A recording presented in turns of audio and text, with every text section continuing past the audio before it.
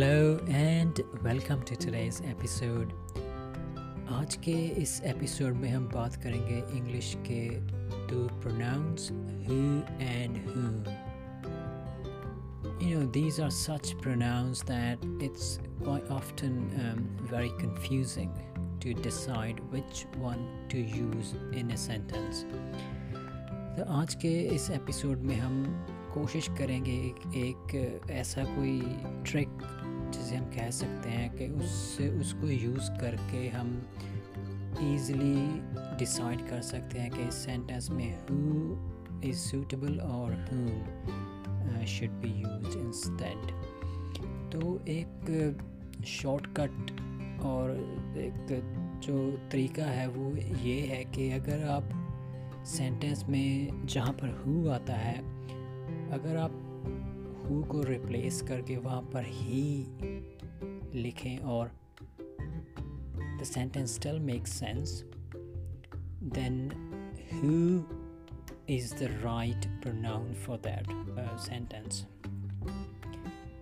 लेकिन अगर हम who की जगह पर him लिखें और then the sentence sounds right, तो उसका मतलब है कि हम वहाँ पर whom हमें यूज़ करना चाहिए बजाय who के। तो चलिए कुछ एग्जांपल्स के ज़रिए हम इस डिफरेंस को समझने की कोशिश करते हैं। So let's look at this sentence. The man who I sat with on the bus is my colleague. The man who I sat with on the bus is my colleague. तो ये एक English का sentence है और इसमें हमने who example के तौर पर यहाँ पर यूज़ किया है। तो the who वाला जो पार्ट है वो है इसमें who I sat with। तो जैसे हम पहले he और him की बात कर रहे हैं, तो इसमें अगर हम who की जगह पर him को यूज़ करने की कोशिश करें कि I sat with him on the bus. So who थोड़ा सा हमने सेंटेंस को रीअरेंज कर लिया। जो who वाला पार्ट है who I sat with on the bus, तो हम कह रहे हैं I sat with him on the bus, and you see the sentence still makes a perfect sense if I use him. तो इसका मतलब है कि वहाँ पर हमें who की बजाय whom यूज़ करना चाहिए उस सेंटेंस में।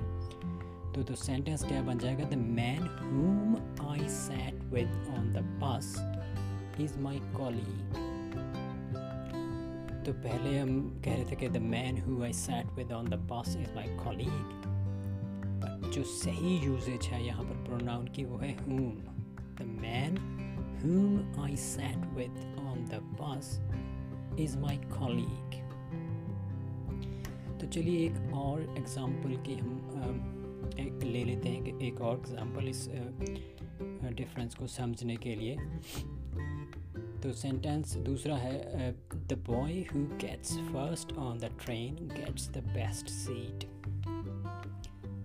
The boy who gets first on the train gets the best seat. तो हु वाला जो पार्ट है इसमें वो है who gets first on the train. तो जैसे हम ही हिम के शुरू में बात कर रहे थे, उसी ट्रिक को अप्लाई करते हुए यहाँ पर हम देखेंगे कि who वाला जो पार्ट है who gets first on the bus, तो इसमें हम सिंपली कहते हैं he gets first on the bus।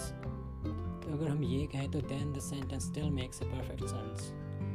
So on that basis we can find out, or we can establish that the correct pronoun to use in this sentence is who rather than whom. So the boy who gets first on the bus gets the first seat.